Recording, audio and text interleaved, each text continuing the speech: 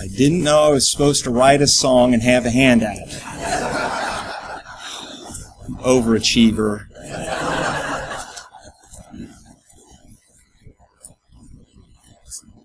Yeah, it's on. It's awfully good to be with you all today.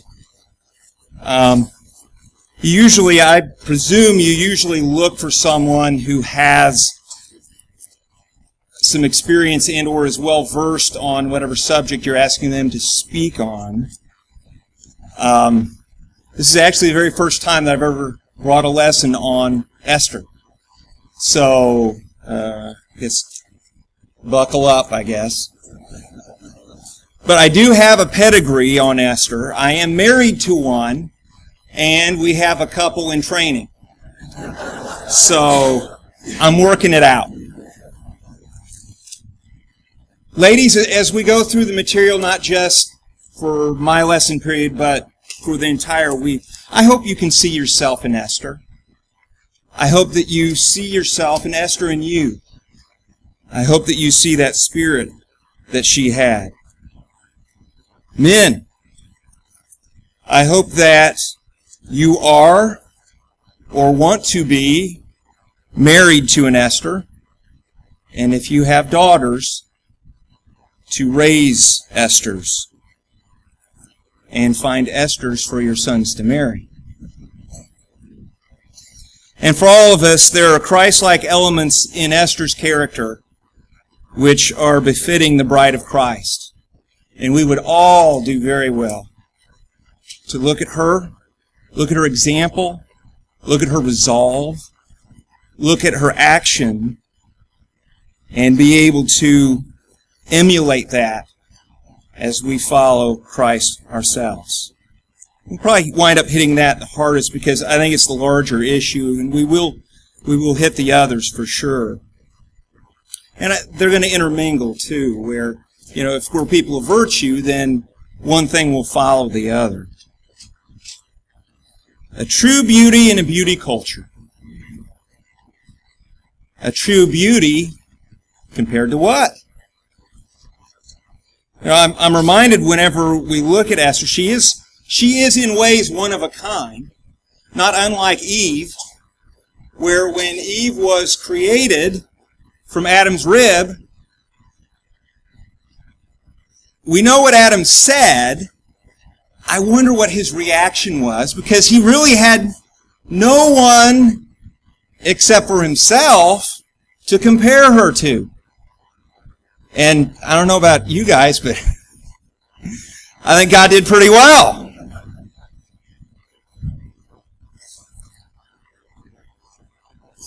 Today, in regards to a true beauty, I'd like to talk about 3 ways. One, she was a true beauty in her own right, not unlike Eve. She was a true beauty compared to those of her time. And then she was also a true beauty for all time. Even her name. Now, Esther, it depends on what reference you appeal to, because I think the scholars and the anthropologists are all over the map with where did she get the name Esther? They're pretty settled on Mordecai, and I'm going to angle this. I'm a hack, so Mordecai. Thing is that if I concentrate on trying to make sure that I pronounce it right, I'm going to muff my lines. So I will probably continue referencing him as Mordecai. But they're pretty settled on where he got his name, and it's not unlike a lot of the other individuals of Jewish descent. Whenever they go into slavery, they wind up being assigned, especially if they're men of prominence, they wind up being assigned a name after one of the deities of those people. And their Marduk is one of their chief gods as far as the Persians were concerned. They're pretty settled on Mordecai getting his name from that descent. There was a goddess named Ishtar. That was a Persian name that some believe that Esther's name was drawn from. Persian reference to star. And then there's some that believe that her name Esther is after the Median, or the Medes and Persians, name or word Astra, which would have been a transliteration of what Hadassah was, and it's a reference to the myrtle tree. And I'd like to talk about that in a little bit as well. The Jews, a lot of the Orthodox Jews even today, believe that Esther came from a Jewish word, Hester, just slap an H on the front as far as the English rendering of the name, and the meaning for that is hiddenness, in which case there are several ways that would apply to her in regards to it being the hidden person of the heart, in regards to her hiding the fact that she is a Jew, in which case at what point in the future time she's able to reveal this to great effect. I imagine there's several reasons why Orthodox Jews would prefer that being the rendering as far as Esther is concerned. But Steve's already mentioned her given name was Hadassah, and that is to mean myrtle, or the myrtle tree. And it's a tree that's generally native to the Promised Land. It's native to the land of old. And here you have this child, this baby girl, born in a foreign land, and she gets this name, which references home once again. What is the nature of the myrtle tree? The nature of the myrtle tree, it's not imposing. It's about 30 feet tall or so. It's evergreen.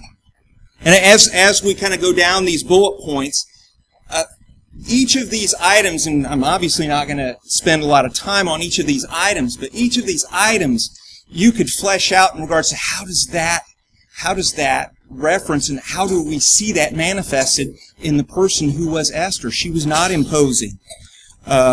She was evergreen. She grew abundantly throughout Israel. I say she, the myrtle tree, grew abundantly throughout Israel, particularly in the areas of Samaria, Galilee, and Jerusalem. The leaves were small, they were shiny and leathery, and they were slightly scented. The blossoms, either white or pink, had a fragrant aroma. And then whenever it came time to bear fruit, the blue-black berries on that tree were actually so sweet and so aromatic that they were actually crushed and used in perfumes. And so we see this progression in regards to Esther. She's born, she's raised, and at each season of her life, she becomes all the more sweet until at the culmination, whenever she is actually able to deliver her people. It is such an aromatic praise to God, the thing that she does at the potential cost that she was willing to risk. The myrtle in Scripture is categorically associated with deliverance, and I'll just offer the references here. In Nehemiah chapter 8 and verse 15, the people were instructed to use the myrtle tree for the construction of booths by Nehemiah. And the Feast of Booths commemorated their deliverance from the land of Egypt. Isaiah chapter 41 verse 19, it's actually incorporated into the message and prophecy that we know with great certainty was the message that John the Baptist was delivering in preparing the way for the Messiah. Isaiah chapter 55 and verse 13, the myrtle is referenced as a memorial and an everlasting sign. Again, an everlasting sign of what? The deliverance of people. The deliverance of God's people from their sin.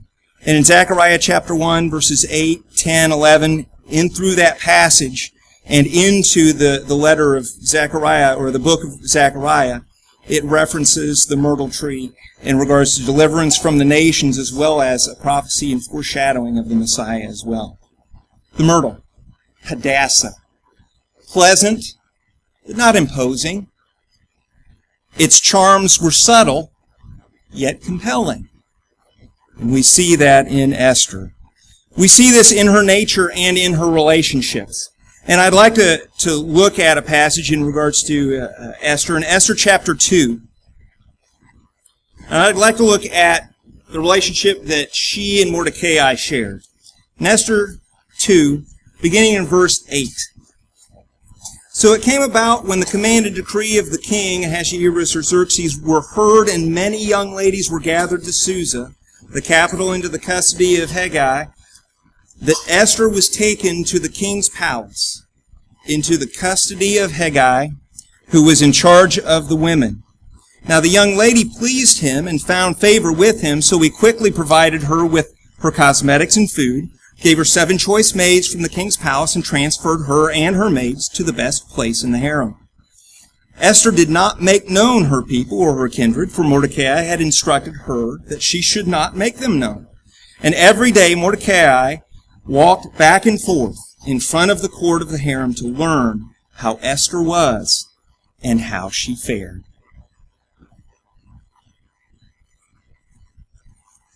Here a lot of times these days, and I believe that it's generally unbelievers that I'm hearing this from, but they just can't wait to get the kids out of the house. They just say, 18 can't come soon enough. It's such a drain, and, there's so much trouble. They're at that age and what have you like that. I like the way that it's stated here, is that there were already many young virgins who'd already been gathered to Susa. And the statement is made that Esther had to be taken. Esther was taken. I don't believe that Mordecai, and I don't believe that Mordecai, was trying to keep what was going to happen from happening per se. But you get this sense in their relationship that Mordecai, and then he paces. How often does he pace out in front of the building where she lives? Every day. Every day. He loved that girl. He loved that girl. And he strained for the least word on how she was doing. Fathers, you know how sometimes you just can't be bothered? Had a rough day. Getting ready to offer a lesson later on in the day, in the afternoon, and it's all wild and crazy. We're going on a trip.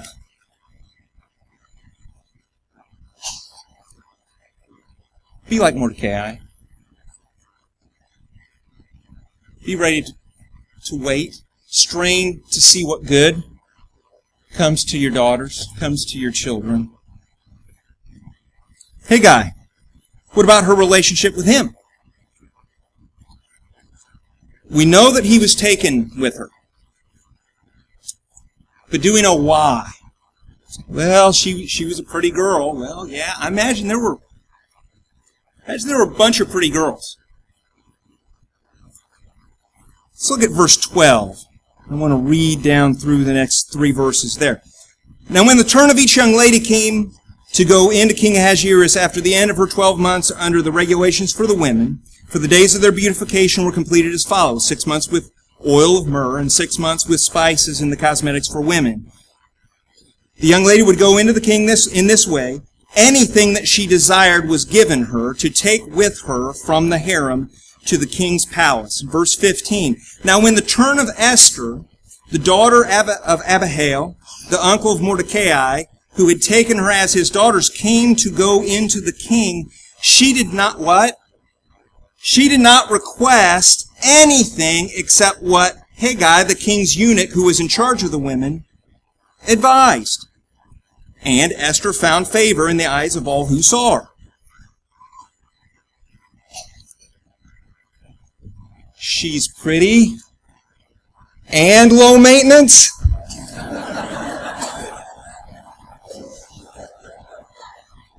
Now you got something. And it wasn't as if, she already knows her mind.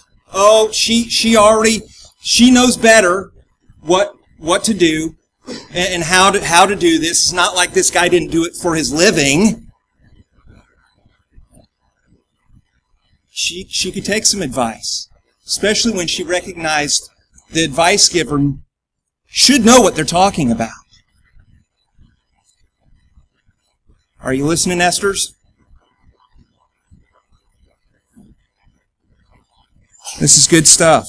And I think that had a lot to do with why he was taken. It wasn't just her beauty, but with the way that she carried herself and the way that she interacted, the honey gets the bees, right? Or the flies, or whatever the honey gets.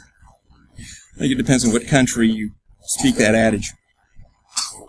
We're an American, I don't know what it is here. Thank you. Now, Esther was low maintenance and she was compliant, but I don't ever want us to think that she was compliant and low maintenance because she didn't know her mind. It was not because she did not have an opinion, because we see in the story of Esther, as it goes on, is that it's not that she doesn't have an opinion or a belief or an idea.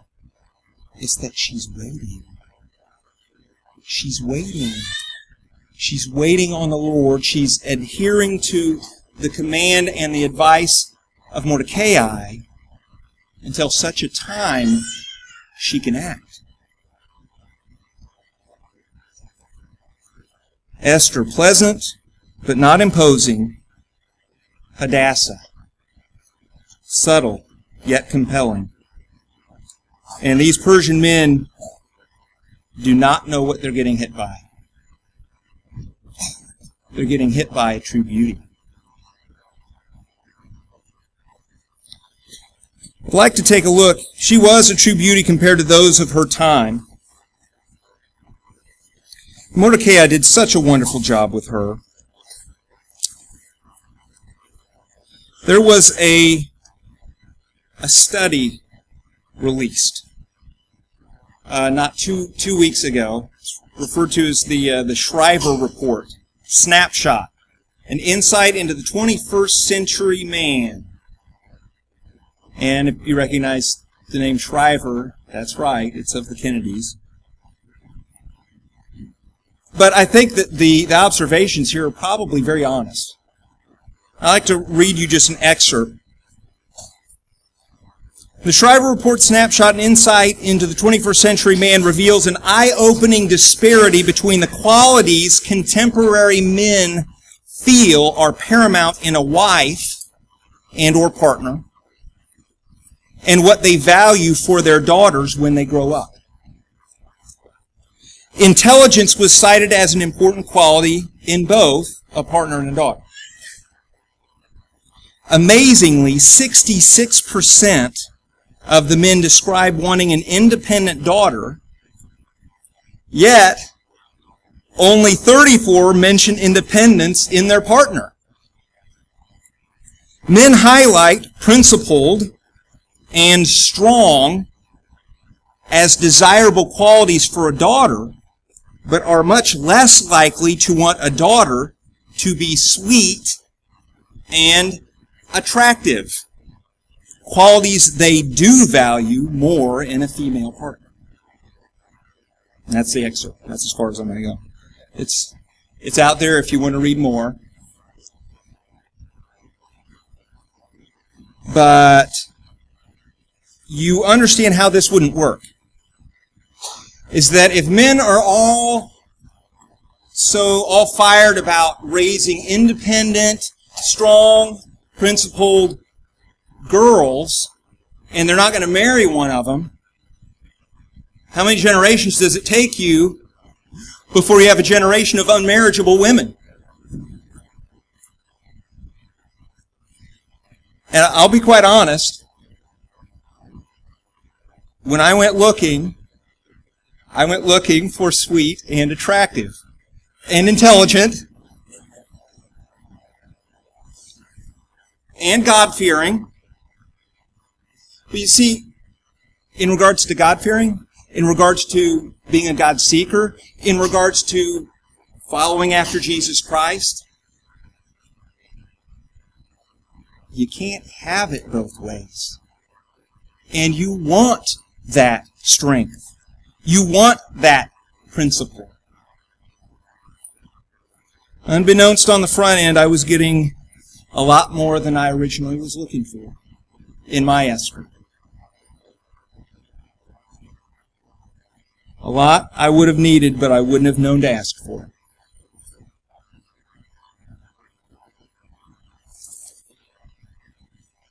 In regards to those of her time that we could compare Esther to, some of the material that I looked at actually typified Vashti as a feminist. Queen Vashti as a feminist. And that was the reason that she would not go to the king when the king hailed for her. It wasn't that she felt that it would be unwise, but that's the way I've always heard the story goes, that, well, that's not smart. He really shouldn't be doing that. But there is the possibility that she wouldn't be degraded because she wouldn't submit to that type of...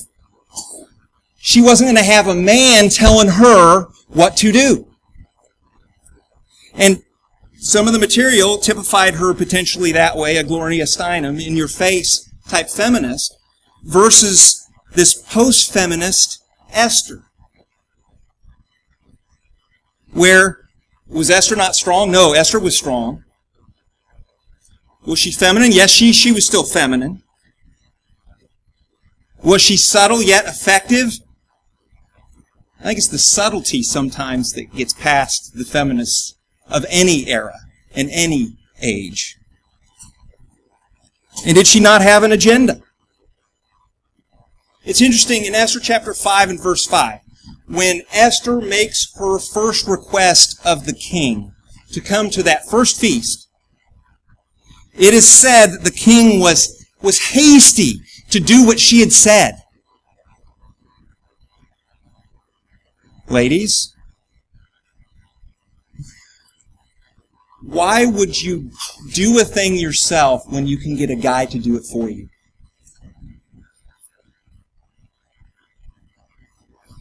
And I tell you the truth, that is the design that God has set out.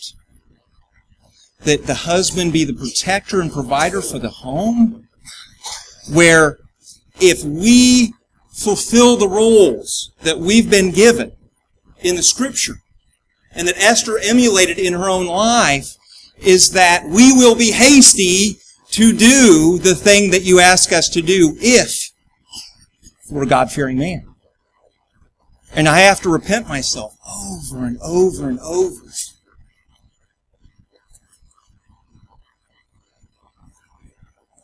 Quite frankly, there are times that I needed to be forcefully dealt with the force of personality and character and principle. And my Esther, shame on me. There have been times that I know she had to have thought, when she was going to come to me and she was contemplating coming to me, the thought occurred to her, if I perish, I perish.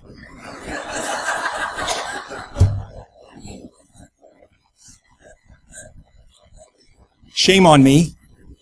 Shame on me. That even have to cross her mind. We don't want to be Ahasuerus, men.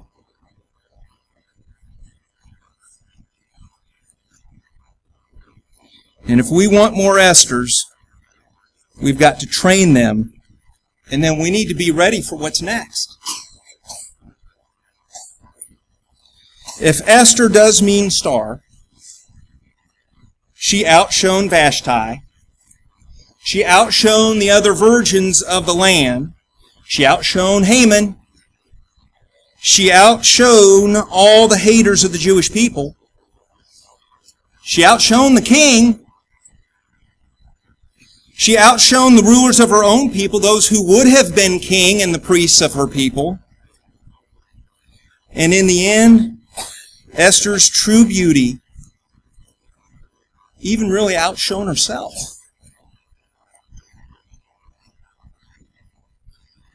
Appreciate Steve and his overview, and he made reference to a couple of these passages. I'd like to turn to 1 Peter chapter 3. She was a true beauty for all time. And we could easily compare her to another true beauty for all time. Back in 1 Peter chapter 3. I'm going to begin in verse 3. Let not your adornment be merely external, braiding the hair and wearing gold jewelry or putting on dresses, but let it be the hidden person of the heart, with the imperishable quality of a gentle and quiet spirit, which is precious in the sight of God. For in this way, in former times, the holy women also, who hoped in God, used to adorn themselves, being submissive to their own husbands. Thus Sarah obeyed Abraham, calling him Lord, and you have become her children if you do what is right without being frightened by any fear.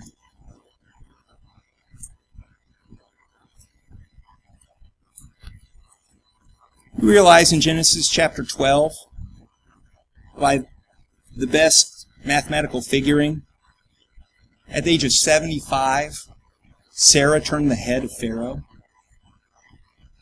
I'm not going to ask for any 75-year-old women to raise their hands here. When Abimelech took her in Genesis chapter 20, she likely was 90 years old. That's not 1919. That's 90. Still turning the heads of men. You know what's even greater? She turned the head of God. She turned the head of God. And if you're like Sarah, ladies, and you're like Esther, you too will turn the head of God. And in doing so, I guarantee you, you will turn the heads of God-fearing men.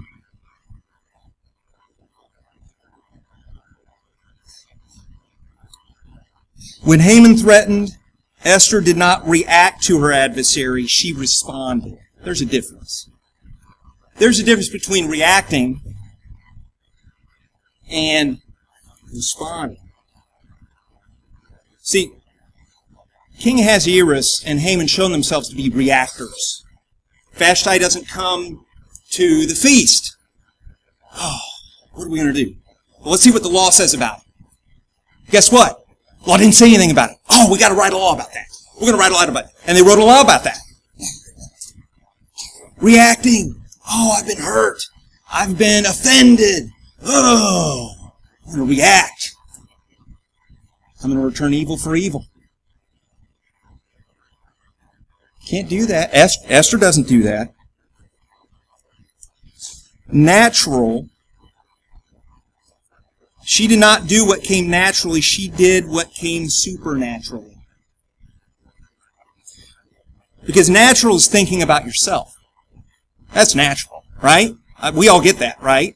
It's natural for us to think about ourselves. That's easy. That's an easy default. We don't have to check in with anyone else but ourselves. That's natural.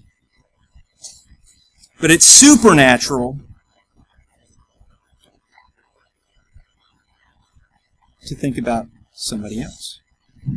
Supernatural is to attain to a higher calling. And though the flesh caused her to pause, Esther, she did what one does for family. And when I say family, it's not just Mordecai, though it was Mordecai that made the appeal, but for more than Mordecai. It was for the people of God. It was for her family, Israel. And Mordecai was not asking for Esther to call on a reserve that she did not have, nor do I believe that this was likely the very first time that they'd have a conversation about something such as this. It's very interesting, because when it came time for action, we'd seen Esther demure, perhaps, on the face of it. But in chapter 4, verses 15 and 16, it ain't Mordecai who's giving the orders anymore. Esther says, I fast, and the connotation is pray. I fast and pray, you fast and pray, and you have everyone of the family of God in this region fast and pray. And I believe that she was doing a thing that she'd been practiced in doing. Oh, this is bad. What are we going to do? What am I going to do? Well, she could have just gone into the king, but then that would not have been acknowledging the higher calling. In my life, is it going to be about me, or is it going to be about God and His people? Esther asks you this question, and I'm not just talking to the ladies. Esther asks every single one of us that question. Is it going to be about me, or is it going to be about God and about His people? See, the culture, the beauty culture, makes it about you. You know what you want to look like? This is what you want to look like. Until that becomes passé and say, oh no, you got to look like that. No, you got to look like that. It's a never-ending shell game. And that's what's natural. That is the way of men. You know what? If we make it about God and His people, God will make it about us. God turns it back on us. We see that in Esther. That is the end game. Deliverance. Deliverance not only for Esther, not only for Mordecai, not only for those of her immediate household, but deliverance for the entire people of Israel.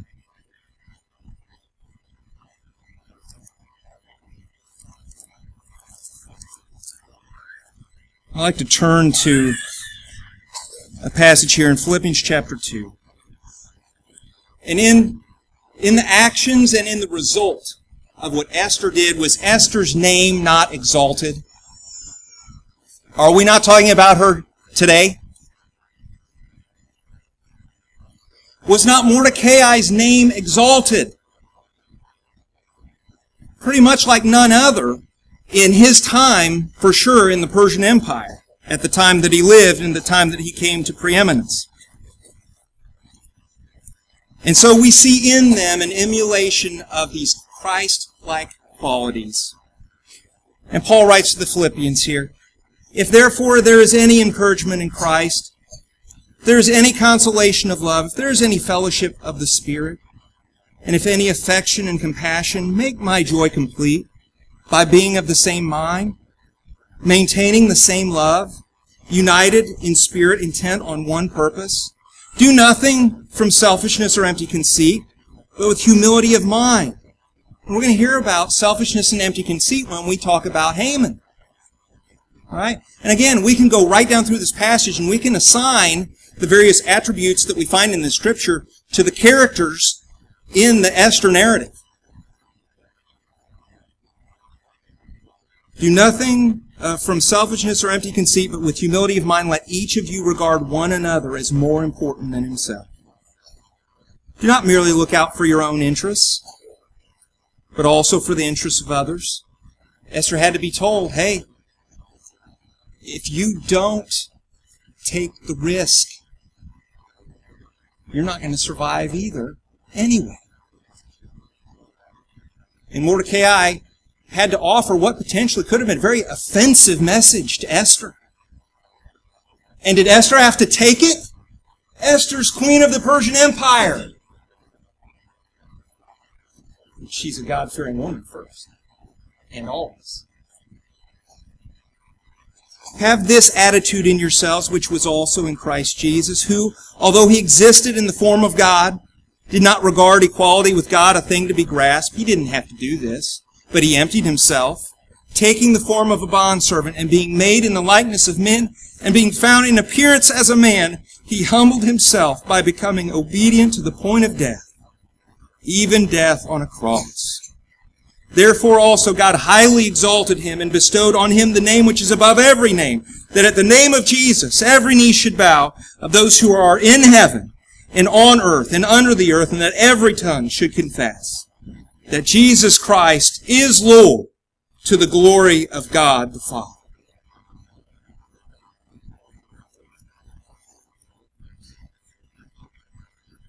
You know what? Esther,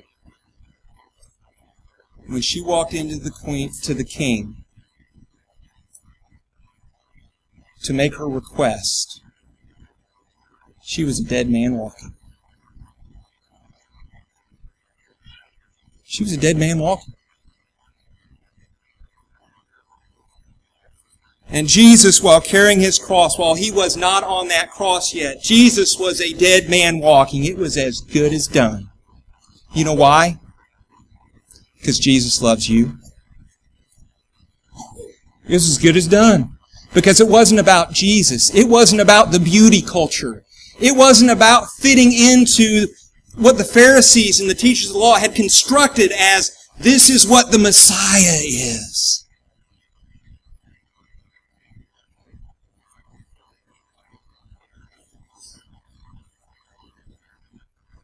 Esther went into the king, and her attitude was, if I die, I die. Esther died that day. Esther died to herself. Esther died to herself.